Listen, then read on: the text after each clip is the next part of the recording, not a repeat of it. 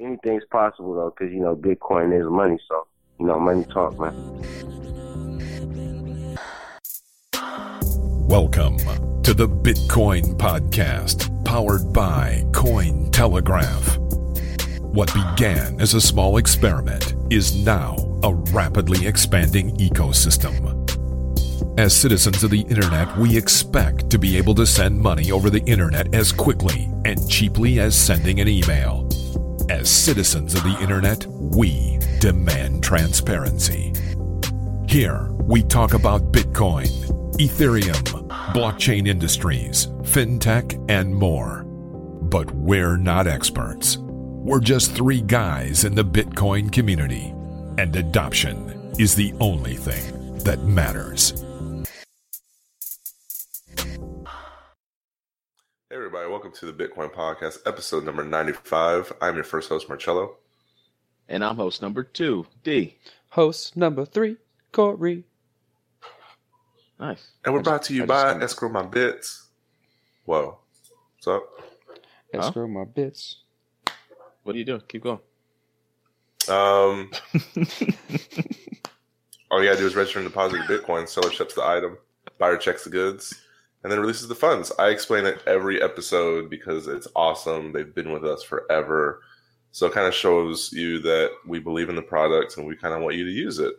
All they're going to do is charge you a flat escrow fee of just 1% on all transactions. And they even offer you the ability to split the fee with the other party. So they've thought of everything, and your funds are kept in a secure 2 of 3 multi-signature transaction where they hold only one key. The rest are yours. Their goal is to make using escrow as simple as possible, and I think they've done it. So go to their website, sign up for that newsletter, escrowmybits.com, where you can escrow your shit with Escrow My Bits. .com. And we're also brought to you by Athena Bitcoin, the most trusted name in Bitcoin ATMs, located in a bunch of cities like Dallas and Houston and about 7 or 8 other U.S. cities. Download the Athena Bitcoin wallet on the App Store or Google Play. And for specific locations and more information, visit the website, athenabitcoin.com. They're always adding new locations. And we're also brought to you by Athena Bitcoin's portfolio company, bitquick.co. That's bitquick.co. The secure, quick, and easy peer-to-peer Bitcoin marketplace where you can get Bitcoin for cash in as little as 3 hours. That is just, one Tarantino movie. BitQuick has been serving Bitcoiners for like 3-4 years now, 2013. So where there's a bank, there's BitQuick. Boom. Booyakasha. Those are the ads. Wow, got those done quick. Those are the ads. I know our audience appreciates when we get it done quick. Guys, I have to admit something here. I'm quasi addicted to that Weeknd song, Starboy. I don't even know what that is. I can't get that. I don't even want to know what it is. I don't know what it is. Don't tell me what it is. It's Daft Punk. I listened to it once, hated it, and haven't listened to it again. I listened to it once, loved it, and have listened to it lots of times. Well, you're a Daft Punk fan. Like, you were just listening to the Tron soundtrack yesterday, and I scratched my head heavily on that one because I have to be in a very, very specific environment in a specific mindset to listen to the Tron Legacy soundtrack, and you listen to it every day. So your life is like Speed Racer, the movie. The Tron soundtrack is baller.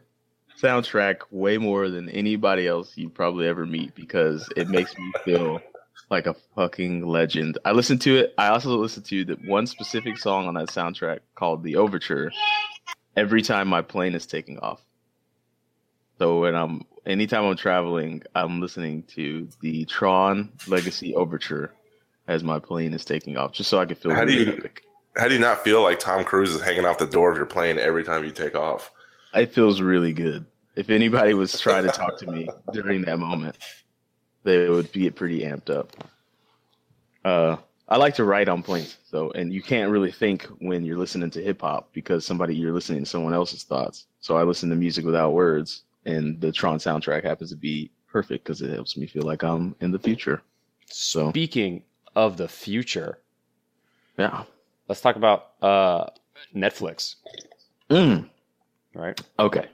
So I know you guys know, but I don't know if our audience knows that a Netflix executive, and not just any Netflix executive, the motherfucking effing O. C motherfucking F. The CFO has expressed a real interest, okay, in implementing Bitcoin into their processes because Netflix is global, y'all. Everybody's going global, right? You think local, you go global. Isn't that how it works? Yeah, Or you think sure. global, act local? I don't know.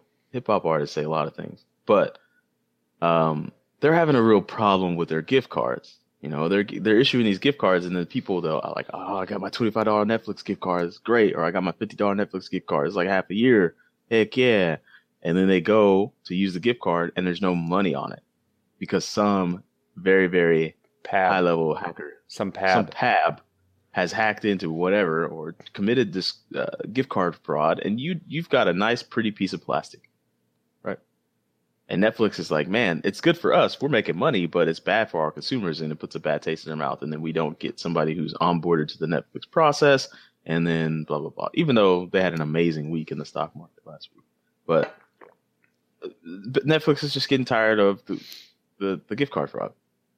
And so he said that sure would be nice. In fact, this is a direct quote. Sure would be nice to have Bitcoin in terms of global currency that you could use globally.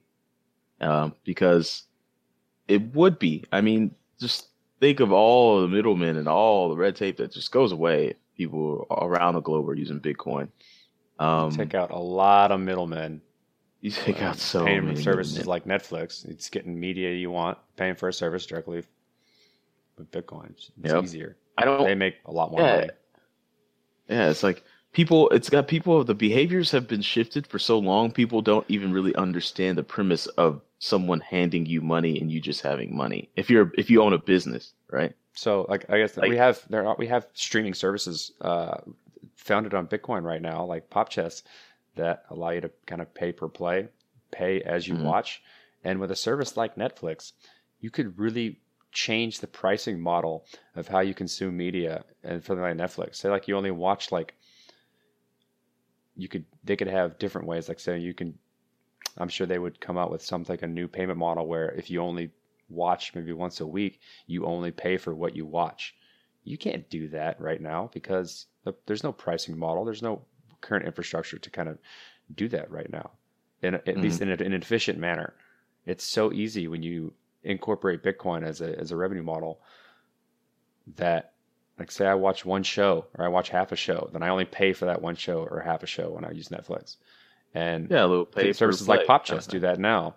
And as that becomes bigger and bigger and bigger, then those types of pricing models where the consumer has a lot more options tailored to how they consume media are going to start popping up. So I guess for Mhm. those who are interested in this is a Cointelegraph article, also front and center, called "Netflix Executive Wants Bitcoin as Global Currency, Considers It Cost Effective."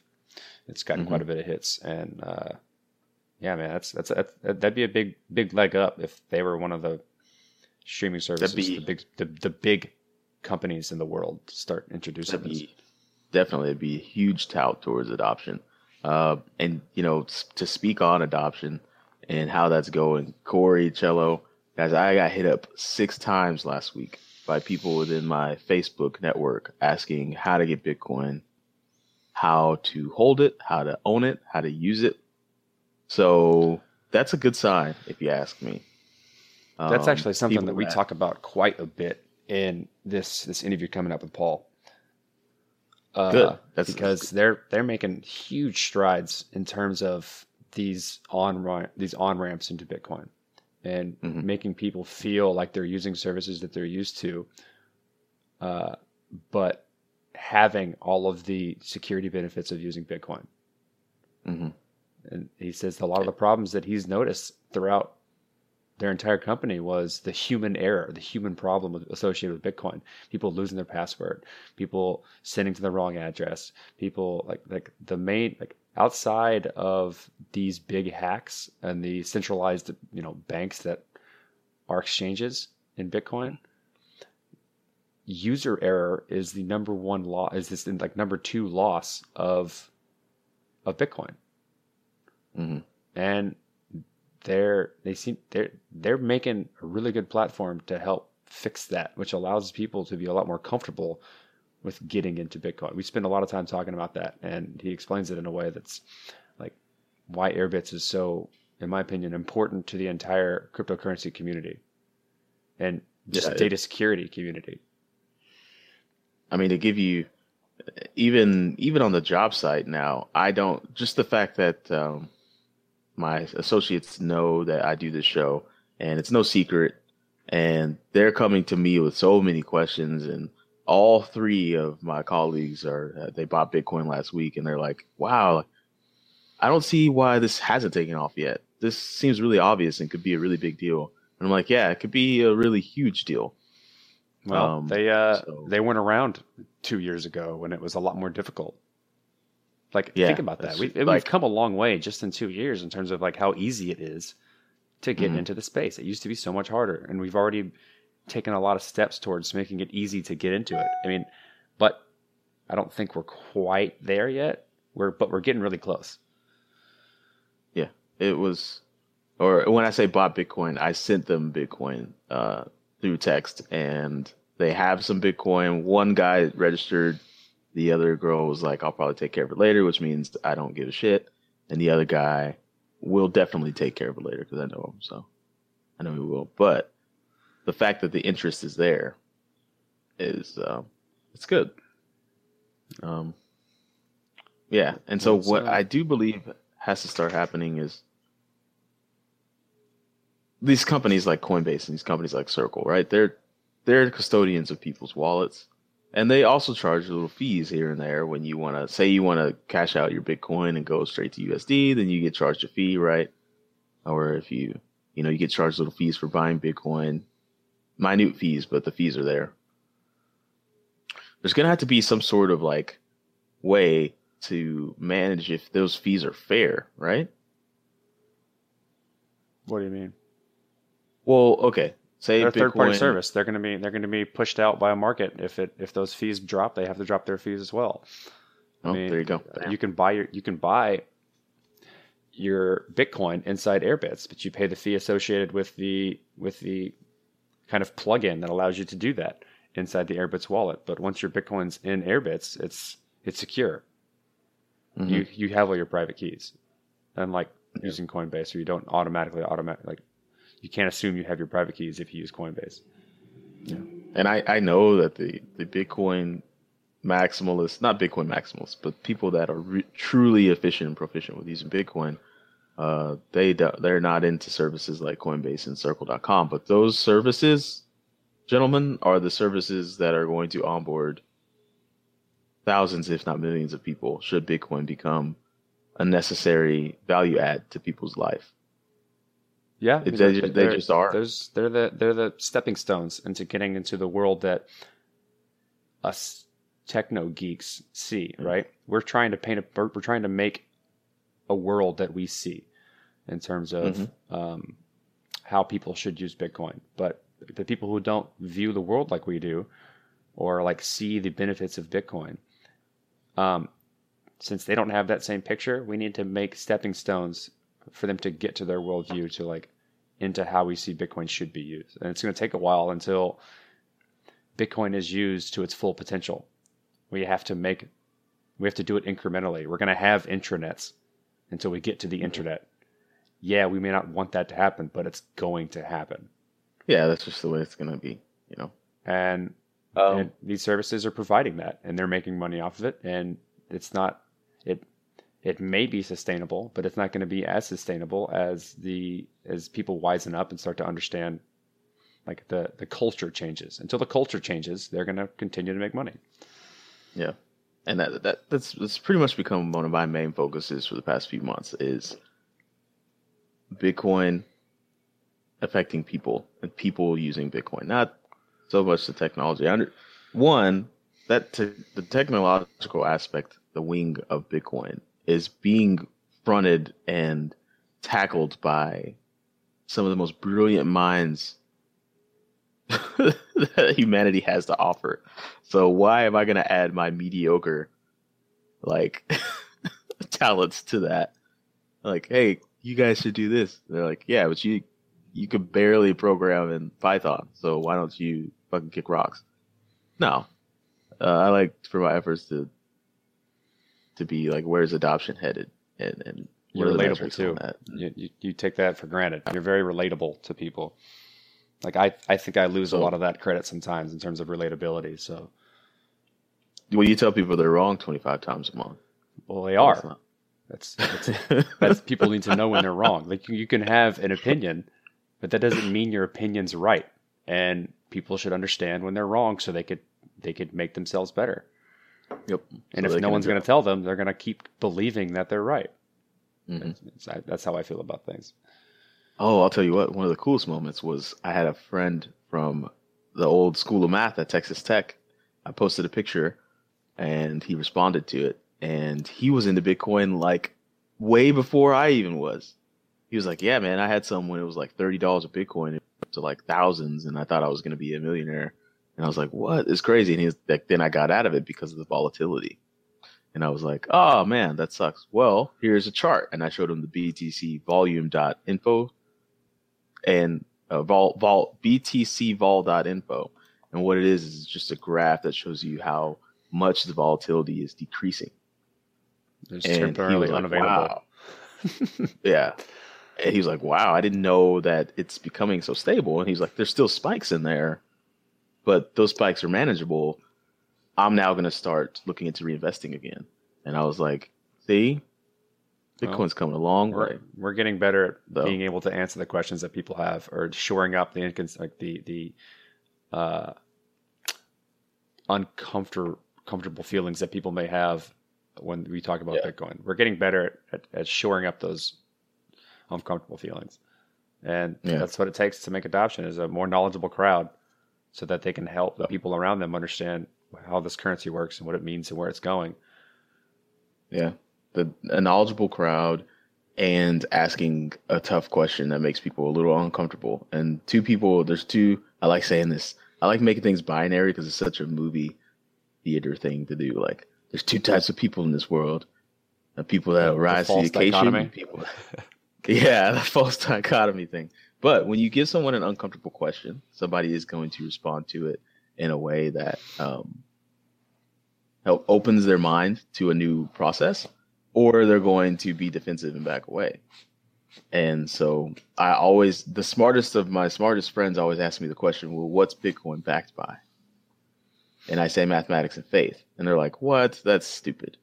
And I'm like, well, what's the US dollar backed by? And they're like, yeah. And I'm like, and if you think about it, let's take it one step further. What has any currency system ever been backed by? And they can't answer. And I'm like, I'll tell you the answer because I know it. If you put all those ingredients into a bowl and you boil it, the little crust that's going to be left over is faith. Somebody had to have faith to take a gaggle of seashells and think of it as having value. Somebody had to have faith to take a shiny piece of metal and say it has value. And now we go on faith and say that ones and zeros that are programmed to be the only ones and zeros like that exist have value. Good way to look at it. And so then when they look at it like that, they're like, that's how I get the smartest of the smart people. They're like, oh, well, when you put it like that, why not take a risk? And I'm like, yeah, exactly. Why not take a risk? Well, the faith is that I can still use whatever this thing is later on to get back what I perceive as value. Like how much I think this thing is worth, I'll be able to get back or buy something worth this much value later on down the line. It's not like I gave you a bunch of leaves. They're worth like $15,000. You're like, oh yeah, I'm gonna buy some $15,000 worth of stuff with these leaves. And then it was like, no, dude, those are leaves. You're like, oh man, like that's putting your faith in the wrong thing. And that's essentially what it is, right? I'm giving you this arbitrary thing, and Bitcoin allows you to secure that arbitrary thing really, really, really well, so no one can steal it. You don't require someone else to say, all right, you gave that thing to somebody else. Like the money aspect is very arbitrary and it requires a lot of faith, but it's the infrastructure around that faith that Bitcoin is so great about, right? What the hell is going on over there?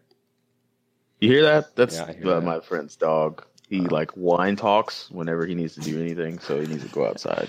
All right, well, that's a good way to move into the interview. So we got also this episode is really special to us because I guess this is a big announcement for Paul Pui and Airbits. This is like news hitting you first from any media outlet. They have a lot of big announcements in this particular interview. You have to wait to the end of the interview to get to them, but they're definitely it's a big step, I wouldn't call it a pivot, but a big move for Airbits to do this, and I think it's going to allow for a lot of cool stuff to start happening within the community and how Bitcoin works and how people have access to services that they didn't have before. So let's get into that. This is Paul Pui from Airbits. Here it is. All right, so thanks for coming on the show, Paul. I appreciate you taking the time out of your very busy day from the announcements y'all are going to talk to us about. To Not a problem. Let our audience know kind of how far you've come along and what you're planning on doing and kind of the road y'all are taking with Airbits.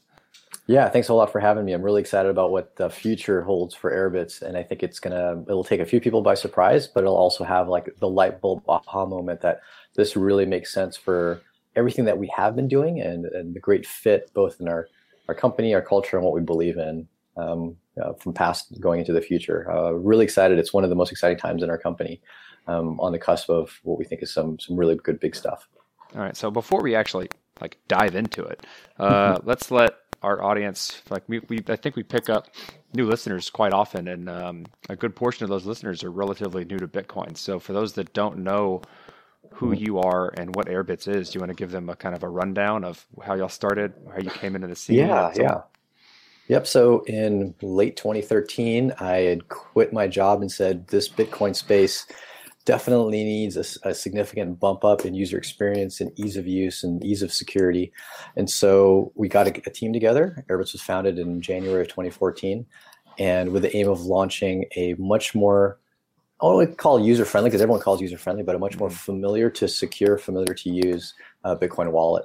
And we embedded it with a mobile and web merchant directory, so people can find places to spend the Bitcoin. That's still active today. People still use their wallet. They still use the merchant directory.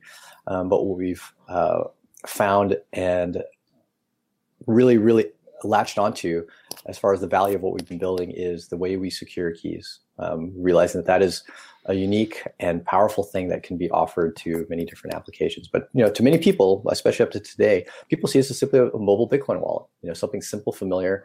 We try to hide the complexity of securing keys and make it feel like you're just logging into a financial application or any other mobile app. It doesn't feel like you have to write down any passphrases. You don't have to save any files and back them up and encrypt them in case of an attacker or hacker. You just simply feel like you're logging in. We bake in a lot of the ease of use login functionality, like PIN-based login or Touch ID. Soon we'll be having Android fingerprint login, things like that, and really try to make the functionality both rich but also familiar to the end user. Yeah, I've definitely noticed that. And when I first heard about you a long time ago, it was, this is a great app. I like the merchant directory. And then I learned a lot about kind of the security practices that you go through to kind of ensure the zero knowledge of Airbits and how kind of the only person who has access to the information is the end user. And you also provide this kind of portability across devices, so you can access your funds from multiple devices. And that was one of the first use cases of allowing me to kind of do that in the Bitcoin space while still providing the security infrastructure that I wanted. Is that something that you planned from the future, or kind of in the process of building a wallet, you realized that this is something that no one has, and then you pivoted and kind of built on that? No, the concept of simply encrypting keys such that they were zero knowledge, only accessible by the user, automatically backing them up, and then automatically synchronizing them between devices so it felt like the user was just logging in. That's been there from day one. Like, that was our vision from day one. We said we want to hide all of this complexity and just make it feel like you're just logging into an app. And when you log into an app, it doesn't matter what device you log into, right? You don't suddenly have different functionality on one device than you do in another. You're just logging in. And so that's been there from definitely from day one. Actually, ironically, what inspired Airbits was my fascination for synchronization technology. like BitTorrent Sync. Okay. Now there's one called Sync Thing. I've always been fascinated by synchronization technology. And I thought, wow, we can keys and just invisibly synchronize them underneath the covers and make it feel like you're utilizing a login subsystem when really you're not logging in, you're decrypting and synchronizing. And so that was the first inspiration. And, we actually thought about using BitTorrent Sync early on. It just wasn't a good fit for the tech. It wasn't open source and it wasn't mobile friendly. But that, in essence, to answer your question, has always been at the forefront of what we wanted to build. Well, having that as the forefront and that being so secure in the wallet app has allowed you to expand far beyond the wallet app and kind of allow other people to tap into that infrastructure through your SDK and the things you'll talk about here soon, I'd imagine. Yeah, exactly. So we found that that's probably the most value that we've kind of added to the ecosystem is this familiar feel of just simply logging into an app. And as the blockchain space matures and we see more of these blockchain applications that are doing their own unique creative thing with blockchains and digital currencies, they're all hitting this exact same problem. It's like, how do we allow our users to secure keys that's familiar enough for them, yet at the same time secure? And how do we hide all of that security tech and the security processes from them and make it just feel like they're logging in? And so we're coming in at a really good intersection of this ecosystem where the blockchain just isn't just wallets. If you think about like a year ago, 2 years ago, pretty much all of the client-side applications were just wallets. They just held currency. They might hold multiple currencies, but really they just send and receive money. Now that we have applications that are far richer than just that, they actually have this really custom functionality, user interfaces that don't fit on a phone. It starts creating the question of like, okay, well, a wallet now can't be everything. It can't be everything and do everything. Each of these apps needs to stand alone and own their own functionality. But at the same time, we need a way to be able to secure each of those. And I'm trying to imagine a world where most of our apps are blockchain based or they're just decentralized apps. They don't even have to be blockchain. And imagine having to write down a different 12-word seed for each one of those apps and securing it and backing it up. And then restoring it on another computer when you delete the cookies on one browser and you want to go to another, or you leave your laptop at home and you just want to access it from your phone. All of that suddenly starts to really break down the usability. We've kind of moved in this cloud infrastructure model where we're just used to everything being in the cloud and accessible from anywhere, any device, anywhere. And the current kind of blockchain security model breaks that completely. And so what we're now doing is enabling that cloud login feel, but still providing that client-side zero-knowledge security, but now across different applications. Yeah, so it's like the blockchain movement has pushed kind of away from this cloud-based infrastructure while still maintaining like I can have access to all my funds everywhere. It's offloading the responsibility of maintaining your credentials to the user. And exactly, like what Airbits does that's so fantastic is that it keeps the security model of complete personal responsibility, but still gives you kind of that cloud-based feeling of like the convenience factor that everyone loves about this whole cloud-based movement. Right. And it's a definitely tricky game to play. Like there's a lot of heuristics and understanding of human and psychology that we have to apply because we're trying to mirror a previous model with a new security model. And so people, we analyze how people behave with things such as like password recovery. What causes people to forget passwords? When do they forget passwords? Can we remind them? And we actually do. We're, I think, the only wallet that will remind people, say, hey, do you remember what your password is? And then suggest that they go and change it. Little things like that are where we add the human touch to a very crypto world. And that's what we're trying to drive once again to other applications. And it's a tough thing to build. So we're hoping that a lot of the experience that we've had will kind of give us that one up on any other competing solutions. Well, it's nice about your focus on this as well is that because you're not pigeonholing yourself to the Bitcoin world, you're really about kind of securing data in general. Yeah. And really kind of springboarding this new personal responsibility, maintaining your own private keys or like your own digital assets in a decentralized way. You're allowing this technology to kind of be accessible in many ways to, I guess, early adopters. People don't quite understand what they're getting into quicker. And this has allowed you to kind of become part or how do I put this? It's It's allowed part you of a to, kind of a paradigm shift, actually. yeah, It's much like Bitcoin became a paradigm shift for currency, like a decentralized currency. What we're trying to do is decentralize security. Like take security that was normally centralized. You trusted your IT manager, you trusted Google with your data or Dropbox or whatnot. Take that model and make it where no, you're actually putting the value only on your own personal devices. You're not trusting those central authorities. You are in some ways trusting the software that runs on your device. But it's a very different thing to trust the software than it is to trust actual human decision making that can be had and made at a central authority. Like they have to decide not to take your data. mm-hmm. So I think that model is a shift that we're going to experience going forward. The blockchain has definitely kickstarted it. It's forced us to build easier to use technology that secures our own data. In contrast to using the old encryption and backup tools, or actually even today, encryption and backup tools are convoluted and challenging to use.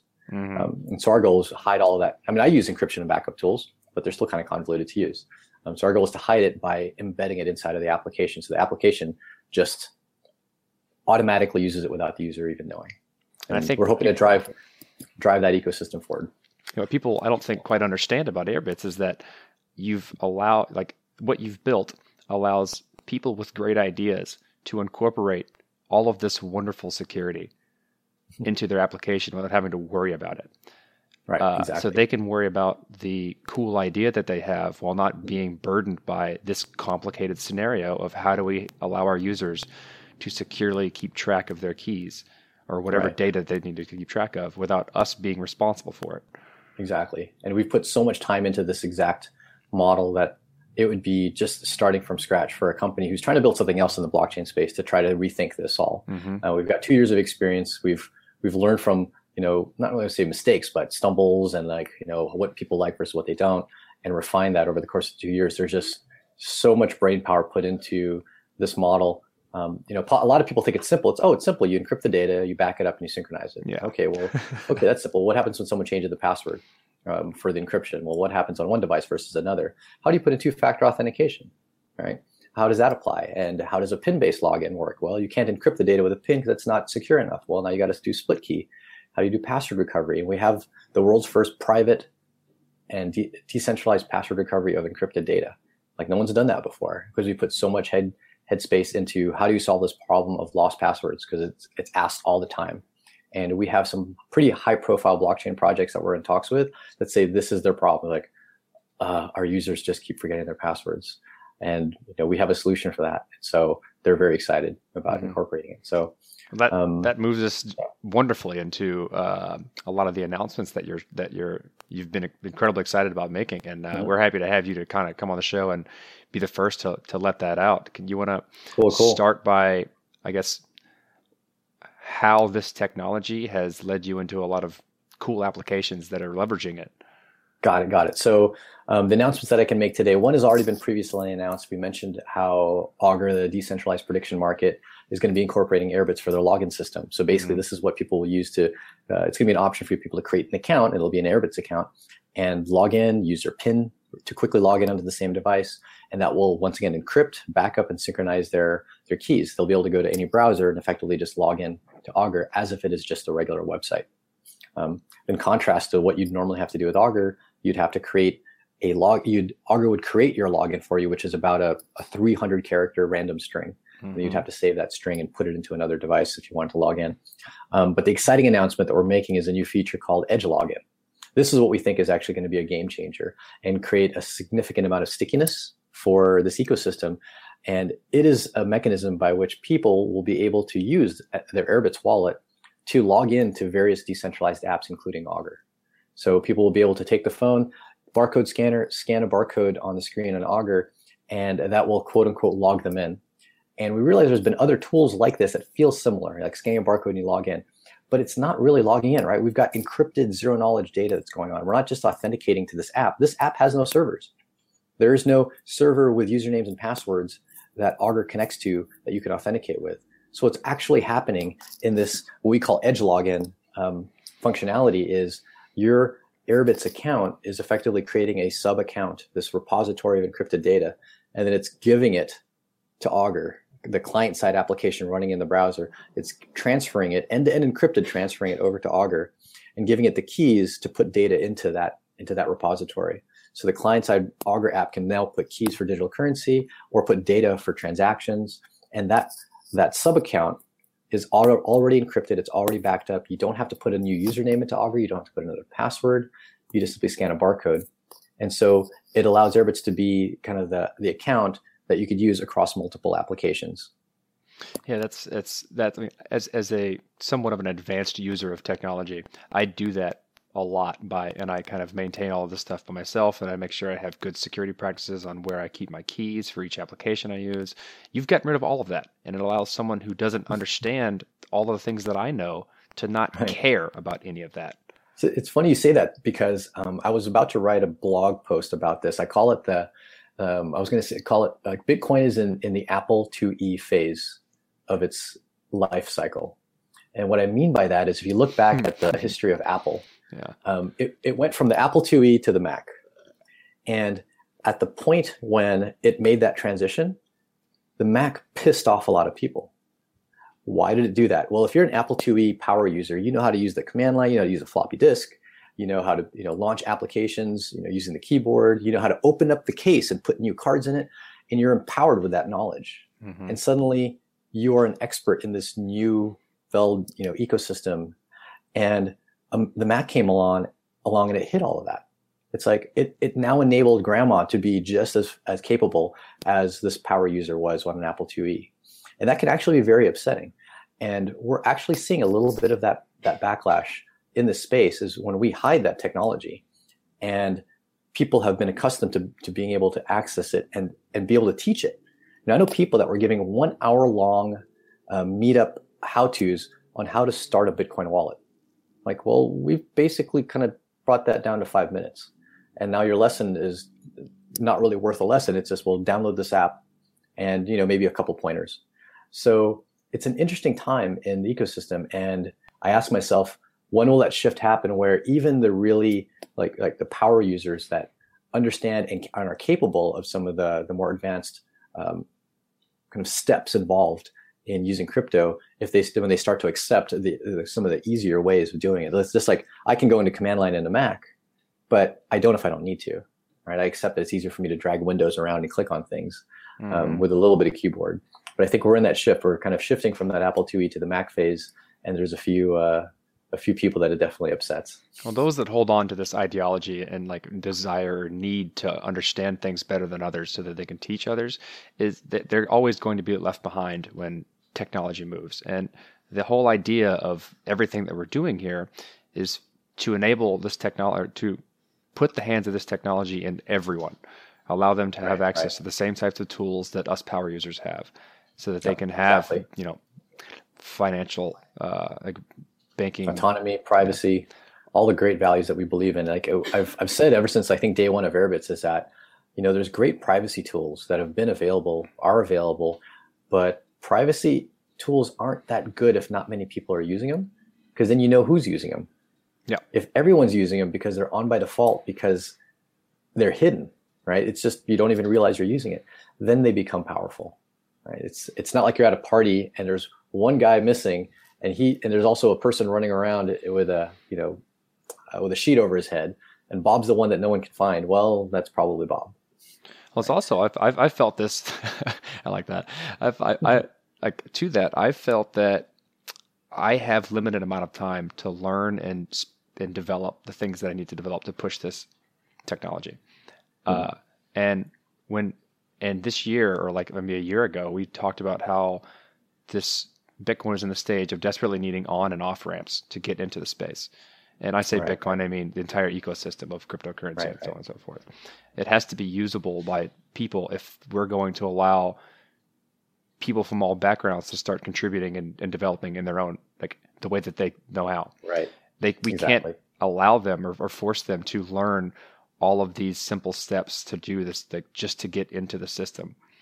And start to play around with it. And that's exactly what you're doing, is you're allowing people to get into the system, to get into whatever project that they're interested in and play around, and then come up with new solutions or develop and create a community. I mean, that's what technology is about, is that we build on prior tech and we abstract. Yep. Technology is all about abstraction, and that's technology for computers, that's technology for buildings, for cars, for homes. It's all about abstraction. You don't have to know what's happening in that black box. You just know what the black box does for you. Mm-hmm. So we're still at the point where, because it's fairly new, we're still building the black box, and so people want to know what's in it. But over time, it will start to fade, and we're like, okay, that black box has been around. People have been using it. It's worked well. Generations past, we don't have to know what's inside it. Just a few people do, the ones that are building it. But it just takes time. It takes a little bit of time. Yeah. So where do you go from here? Now that you have this tool and you can interface with so many cool applications, where does Airbits go? Yeah. To what do you want to tap into? So one of our visions in this ecosystem of Airbits, all right, it started with we didn't really call them this at the time, but it started with our plugins. And we've heard of other wallets doing this. Like I think what was it called? Hive was one of the first to start kind of come up with this idea of plugins into a wallet. And it was an idea of ways of monetizing it. And we've fully publicly launched that, and we just recently launched Bitrefill's plugin. They wrote a plugin so you can buy mobile minutes in like 150 different countries, 600 different carriers with Bitcoin, and you never have to see a QR code. You never have to see a public address. You just tap on how much you want to buy into your cart. You put your phone number, tap a button, slide to confirm, and then it's purchased. And so that type of integration is what I think will help drive the ease of use and kind of hiding that complexity of Bitcoin. It also creates a nice ecosystem around the wallet. However, and I think like Mycelium's announced that they're going to have a plugin architecture as well. However, we fundamentally think that there's kind of a limit to what that can encompass, because obviously a wallet being mobile and you can only put so much functionality into one application. What we're excited about with this new SDK now is really we're taking the plugins and we're pulling them out of the app. Now the plugins are actually apps themselves. And I had mentioned how we're using our security technology to secure other apps like Augur, but it actually extends far beyond that. It actually enables the different apps to share data between each other. And this is where it actually becomes really exciting. So now a wallet inside Airbits, say it's a Bitcoin wallet, can share that wallet with another application that, say, knows how to use Bitcoin, knows how to derive the same keys. And I can opt to share it such that they, say, only have access to the XPub, the public addresses, so they can only receive money if it's, say, a website that I collect payment from. Or I can share that repository and that wallet with a private key as well so that it can spend. And what that allows us to do is to have an ecosystem where you don't have to transfer money between the blockchain applications. I don't have to transfer rep between my phone and the Augur app, or Ethereum between Wings and my phone. It can just already be there. Mm-hmm. Just the same way that you can have your Airbits money in two phones, you can have your Ether on the app and in the phone at the same time. As you earn money in Augur for some prediction that you made that was right, it is just on your phone and you can go and spend it. And so right now we don't support other currencies other than Bitcoin, but it's definitely in our roadmap because this makes it very, very compelling to be using the phone that not only is multi-currency, and I realize like other wallets like Jaxx are very powerful in this day and age because they're multi-currency, but now not only are they multi-currency, but those currencies can, at the option of the user, already be in the app. It's the same wallet. You don't have to go back and forth. Does that take the app integrating the Airbits SDK? Correct. If the app integrates the Airbits SDK, and we're going to standardize on like how the keys are formatted so that these apps can use the keys in the same way, right, the same derivations, and utilize the same funds that the wallet already knows how to use. And that we think is like a super powerful integration. That removes, once again, like the barcode scan. We've always been talking about how do we remove the QR code, right? Eliminate the QR code. Well, this eliminates another one of those needs of the QR code because the wallet just is in the app at the same time as it is being in the phone. And we've segmented the security model so that you're not giving each of these apps full access to your entire account. You're actually creating a sub-account that this application can access, and then you're actually giving it the repository of your wallet. If you opt to do that, or if you want to give it one of the wallets you already have, you can opt to share that wallet with that application. And then it just has that siloed, cryptographically sealed access to just those pieces of your account. That's this is what's been really challenging to do is the segmenting of encrypted data. It's easy for Facebook to do. It's like, hey, let your friends access this. Let this app only access your contacts, but not your personal info. that's easy to do in that centralized security model. It's actually quite a challenge to do in a zero knowledge model. Oh yeah, I was just thinking about that, just because it's easy to talk about and kind of almost gloss over that you have this functionality, but that's quite a technical feat that you've done in order to kind of Airbits never knows this information. Yeah, to give you the feel of a single sign-on solution like Facebook has, and not just single sign-on, but application to application data sharing, where the user, only at their permission can they share specific modules of data, cryptographically secured, is definitely a challenge, and no one's done this before. This is definitely a first of its kind, and so we're definitely at the forefront of this kind of shift in this type of security model, and we're driving it not just from a hey, this is cool tech, but we're trying to drive it from the usability, and people will get to see it. They'll be able to download the latest version of the Airbits wallet and actually get to try it live on Augur's test sites. It's I found that always, like what you just mentioned in terms of what you're doing is taking out a few of the steps required to, like, right now it's annoying for me. I have most of my crypto in specific places, and then when I want to use specific apps, I'll then move portions that I would like to have, that those apps would have access to. I'll move them to that app and I'll use them accordingly, right? So I have steps in between spending my Bitcoin when I want to. And we've always talked about these technologies enabling or like taking out the middleman, thereby increasing efficiencies. But by doing that, we've essentially added other middlemen in that the user actually has to care about and take responsibility for. Right, just the transfer between application, client, like a client-side desktop application and a mobile phone. In a way, you've got the middleman, which is the blockchain, and mining fees to do that transfer. How cool is it if it's the same keys? You're right, and by forcing the user to have to do this type of thing, this model of personal security, if I want to keep my funds secure, it isn't going to make someone want to use the technology if you tell them they have to do extra steps if they'd like to be secure about things. And by you allowing them to not care about that and have all of this type under the surface allows for the adoption of whatever tech you're trying to push in a much more rapid way. Right, exactly. I'm glad that somebody who does understand the complexities and is capable of doing the complexities can appreciate it, because it is definitely, it can be few and far between for some people that are hesitant, and especially because we hide the tech so well. We hide the tech to a strong degree that on first glance, you assume that it actually gives up a lot of the security model. Like when it do the barcode scan, like, oh, that's what Clef does. We got that multiple times when we presented it to some people. Oh, that's nothing new. I've ever seen that here. I've seen that there. I go, well, I'm glad you think that, but at the same time, it's so not. It's so much more work going on underneath the covers than what you think. And so it's going to be a bit of a communication challenge for us to actually communicate. That's probably been the biggest challenge of Airbits over the course of the past couple of years, is communicating what we do under the covers, because we hide it so much. We put so much effort into the tech under the hood, and then we put a lot of effort into hiding it. And so that makes for some interesting challenges. I can definitely see that, because we spend a lot of time on our side. We have a lot of listeners ask us, our family members, so on and so forth, about like, how do I get into Bitcoin? And we spend a lot of our time trying to find the easiest road to get people who don't understand the technology to kind of play around with it and understand what's going on. And when we tell them that we've written articles about how to secure your Bitcoin properly, all of these different things, and there's so many steps that people are like, maybe later. I don't have time for this. Yeah. And that's a good point that you bring up. How's it generally been? Like, what percentage of people are saying, okay, I can deal with it? Well, I luckily, the majority of the people I interact with are relatively techie, excluding some family members and so on and so forth. We're kind of in the we're in the echo chamber. People are tech and believe in it and whatnot.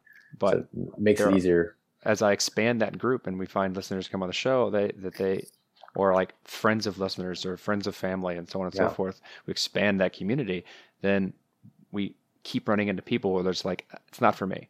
I'm not ready for that. Hit that wall. I can't understand that. And this lubricates that on-ramping procedure. Well, we can also make them feel like they're doing something in a much more secure way, so they can hold on to that ideology that Bitcoin started with, of like, Exactly. There was an interesting thought that had been crossed my mind about security. And so a lot of people are like, yeah, you got to be really careful in Bitcoin. You got to have security. It's got to be utmost secure. The funny thing that people don't really say is, how do you even define security? Yeah. What defines it? And so I've been defining it with people, saying that it's not linear. It's not, this is more secure and this is less secure. It's, what's your risk? What are you trying to prevent from happening? And if you think of security as just simply loss of the value, then there's many different reasons. And one thing, you have many different risks. And one of those risks is just yourself.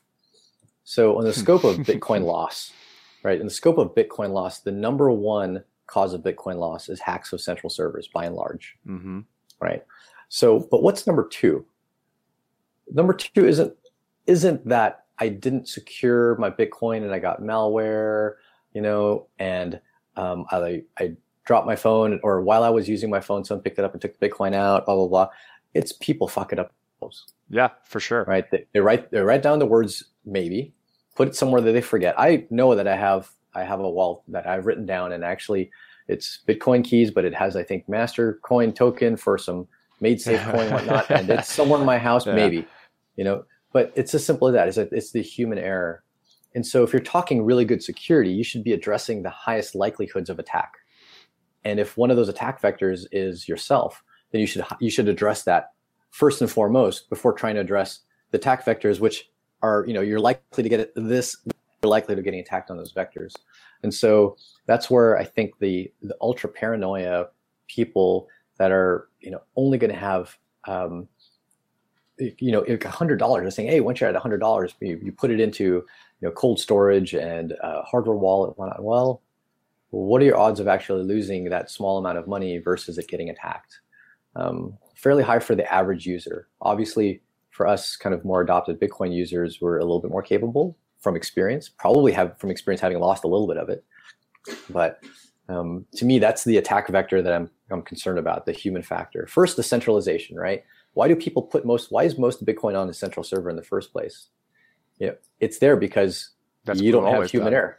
because it's always done, but also it eliminates the second attack vector, which is the end user error. It's offloading that responsibility. Right? You're right. It's offloading the responsibility from the second attack vector. So we're eliminating the second attack vector of ourselves, but putting ourselves into the worst, or the first attack vector, which is the central authorities. So if we're going to remove the central servers, then why take too big of a step and make it where now suddenly the attack vector of us forgetting our own stuff and messing it up is really, really high. I don't like making that big of a jump. And so let's address the top two first before going too far down the line. I find that quite fascinating. This because I've always been a proponent of, not trying to get people to stop offloading their personal responsibility onto third-party services. And that's what a lot of people do cause it's just out of pure convenience. And it's a matter of convenience factor and how much time they have in the day and what they care about and what they worry about. And when you start to kind of take that responsibility back, you're then burdened by understanding how to do it properly. And if you don't have tools to kind of make that burden easier, then you're never going to do it. It's a cool ideology, but you're never actually going to do it. You're not going to do it. Exactly. And so that's been our focus, is finding that right balance. The Libra in me is always trying to find the right balance.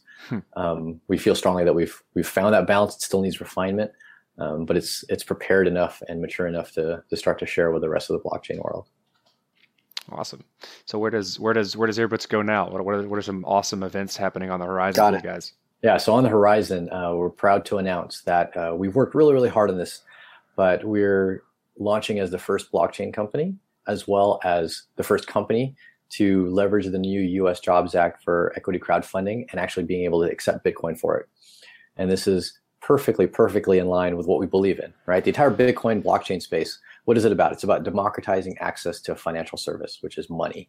Well, the investing landscape has been incredibly centralized in the sense that only fairly wealthy people, we're talking, pretty much, elite, less than a percentage of the world is allowed to invest in U.S. companies. And the Jobs Act opened that up. Yeah. But it had a major pain point. If you want to invest in a U.S. company, you have to wire money into the U.S. And because these crowdfunding portals, usually have some minimums, if you don't hit those minimums, the money has to go back. So imagine incurring a $40 wire fee to invest $400, 10%. And then the crowdfunding portal having to incur another $40 wire fee if the money has to end up going back to the investor. And so the friction of our legacy banking system, especially for international transfers, has a huge opportunity for Bitcoin. So now our partners, WeFunder, BitPay, and Silvergate Bank, which is a bank whose owner I personally know here in San Diego, we've put together this circle of partnerships to launch the first ever equity crowdfunding Jobs Act here in the U.S. for Bitcoin. And so we'll be the first to launch, and anywhere in the world, except for, of course, a few countries that have been kind of blocked from trade with the U.S., but most countries in the world will be able to invest and be able to send Bitcoin over the Bitcoin network, and support our drive of this new decentralized security model. So we're excited about that. We think it does well. It's in line with what we believe in. It's helped support our vision. That's awesome that you're lowering the barriers for people to do what only privileged people could do in the past. And I guess let's be clear here. I was privy to this due to the Airbits Ambassadors secret meetup kind of information you gave me. And one of the things that became like the immediate question was, is this an ICO? Is this an initial coin offering? Exactly. So it's not an ICO. This is real equity. It's in the form of a safe agreement. And so it's what typically other direct investments would have as an agreement for a lot of startups. And so this is effectively convertible directly. It represents the ability to use our application. Our application can be used for free. You don't need a coin for it. A lot of companies do launch coins. They may have applications that leverage it uniquely. Ours is a security platform. We're not a blockchain app. We power the blockchain apps. And so we are really the first blockchain company to leverage this new regulation here in the U.S. that opens up equity crowdfunding to people and to companies like us. So super excited about it. It's a great fit. It was a lot of work putting all the pieces together. Even though Airbits isn't a part of the flow of funds between investor, payment processor, bank, and funding portal, we actually put the pieces together. We put everyone in communications. Hey, you guys, you actually can do this. Yeah. They originally thought that they couldn't. There were some hiccups. Oh, but then here's a problem with this, and here's a problem with this. No. You actually can do it. Here's how you put it together. We were telling these companies how their own technology and their infrastructure actually does work to enable this. So we're happy that they were able to do it and that we're able to launch with it. So super excited about it, and look forward to getting some good support. And how do our users get into that in terms of or how do listeners get into that? They'll be right on our front page on airbits.co. There'll be a couple links. We're actually launching with 2 crowdfunding portals. One is WeFunder, which is the Title III Jobs Act equity crowdfunding here in the U.S., and that's for unaccredited investors or non-accredited investors. And this is what's unique: is accredited investors, rich people, have always been able to invest in companies, but non-accredited haven't. So going through WeFunder, you can invest as low as $400 into Airbits.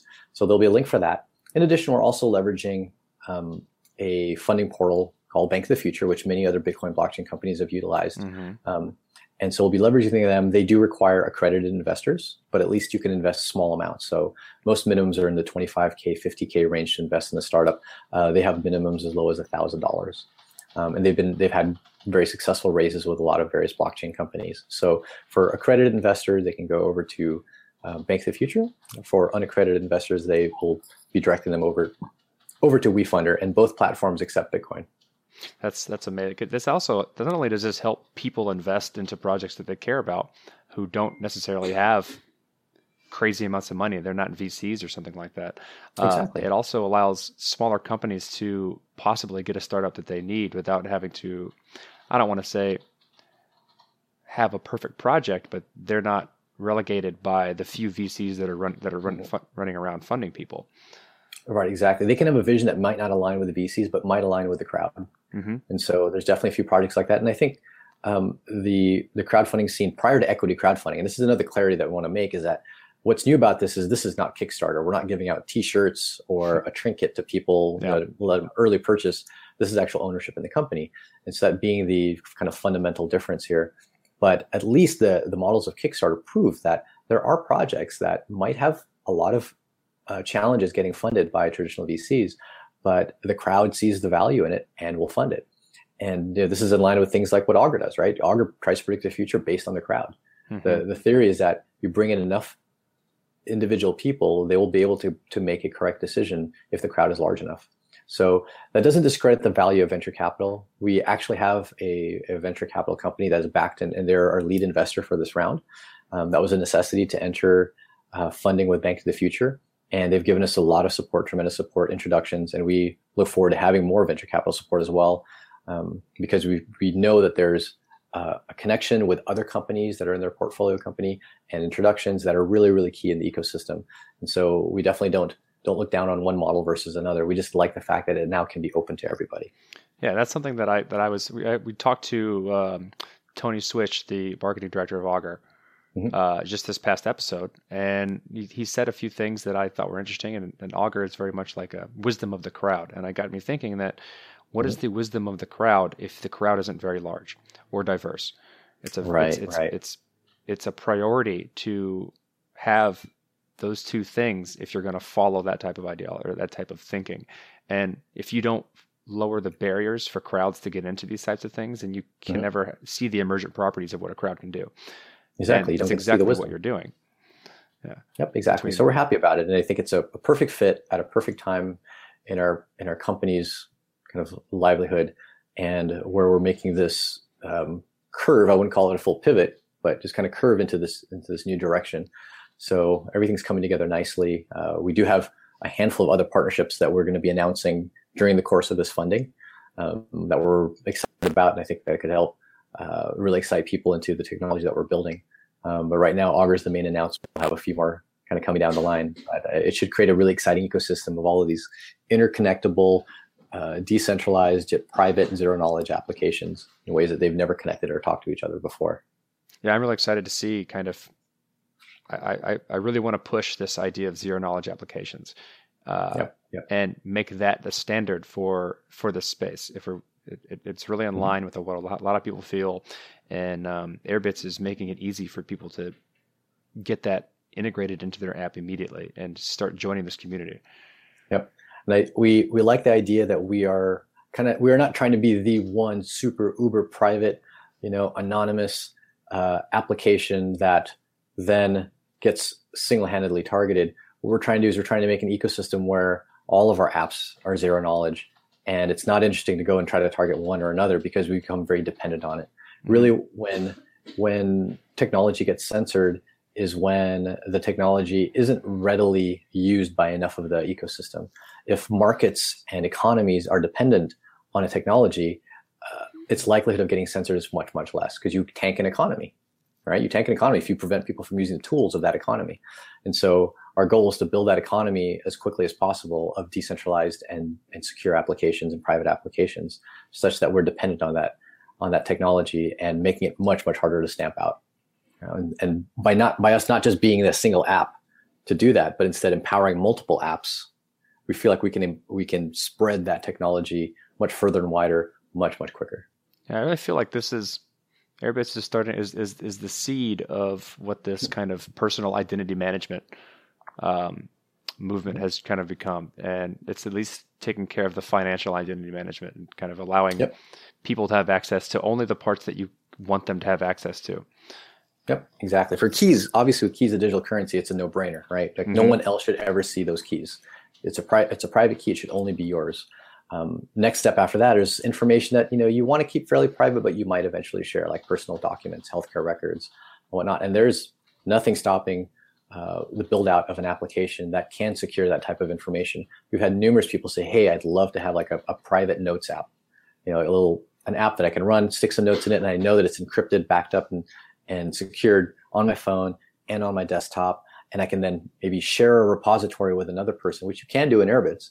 Share that repository so that another person, say a company, can share that, but it's always encrypted and only the people that have access to that repo can access it. And now we start to build out some really cool replacements to the current centralized system. I envision a day when the Photoshop that you run, the Word and Excel document generation apps, any content creation apps that you run, as opposed to running them in a browser and they're saving on the cloud. They can run in a browser but still be local, but saving into the cloud, but only after it's been encrypted.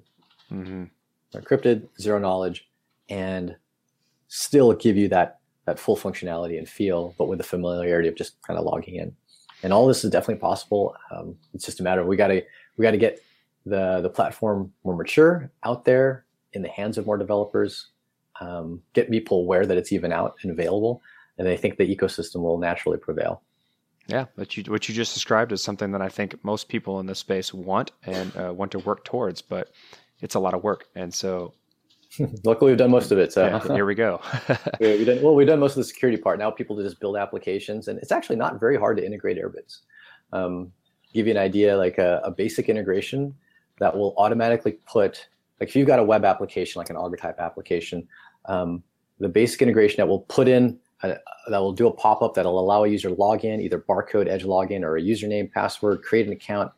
All of that is probably 4 separate function calls, 4 lines of code total. And that's it. Yeah, we make imagine doing that from scratch. Doing that from scratch, there's a whole lot going on under the covers. Yeah. And a lot of learning. It's not just the code that we wrote, but also the learning from the past years. So we distill it down to about 4 lines of code to be able to manage an account, have a user create an account, log into an account, edge log into an account, log in with their PIN, all that, change their password, password recovery, all of that. It's so simple that we think it can be adopted by a lot of apps pretty quickly. We're excited. All right. Well, speaking of oversimplifying or simplifying incredibly complicated things, let's move on to our last question here. Can you describe Bitcoin in 10 words or less? So 10 words or less. It's digital money that you and I own and no one else. All right. Perfectly Is done. that less? I didn't actually count. I actually didn't count Digital money that you and I own and no one else. 10 words. It's exactly 10. No 10 way. words. Nailed it. I didn't even count it. All right. Well, thanks, Paul. Cool. Anything else you want to tell our audience? Any questions that I should have asked but didn't? Only thing is where we're going to be. We're doing a couple of road shows, or at least I will be. If you're listening to this before or on Monday the 24th and you happen to be in Vegas, I will be at Coin Agenda in Vegas over at Bally's. Feel free to swing by, say hi, and ask a few questions if you want. We'll be also in London and Buenos Aires. So Buenos Aires, starting, I believe, the 5th of November, or like 3rd or 4th of November, for LaBitConf, Latin American Bitcoin Conference, and then at Blockchain Money in London on the, let's say, the 6th and 7th of November.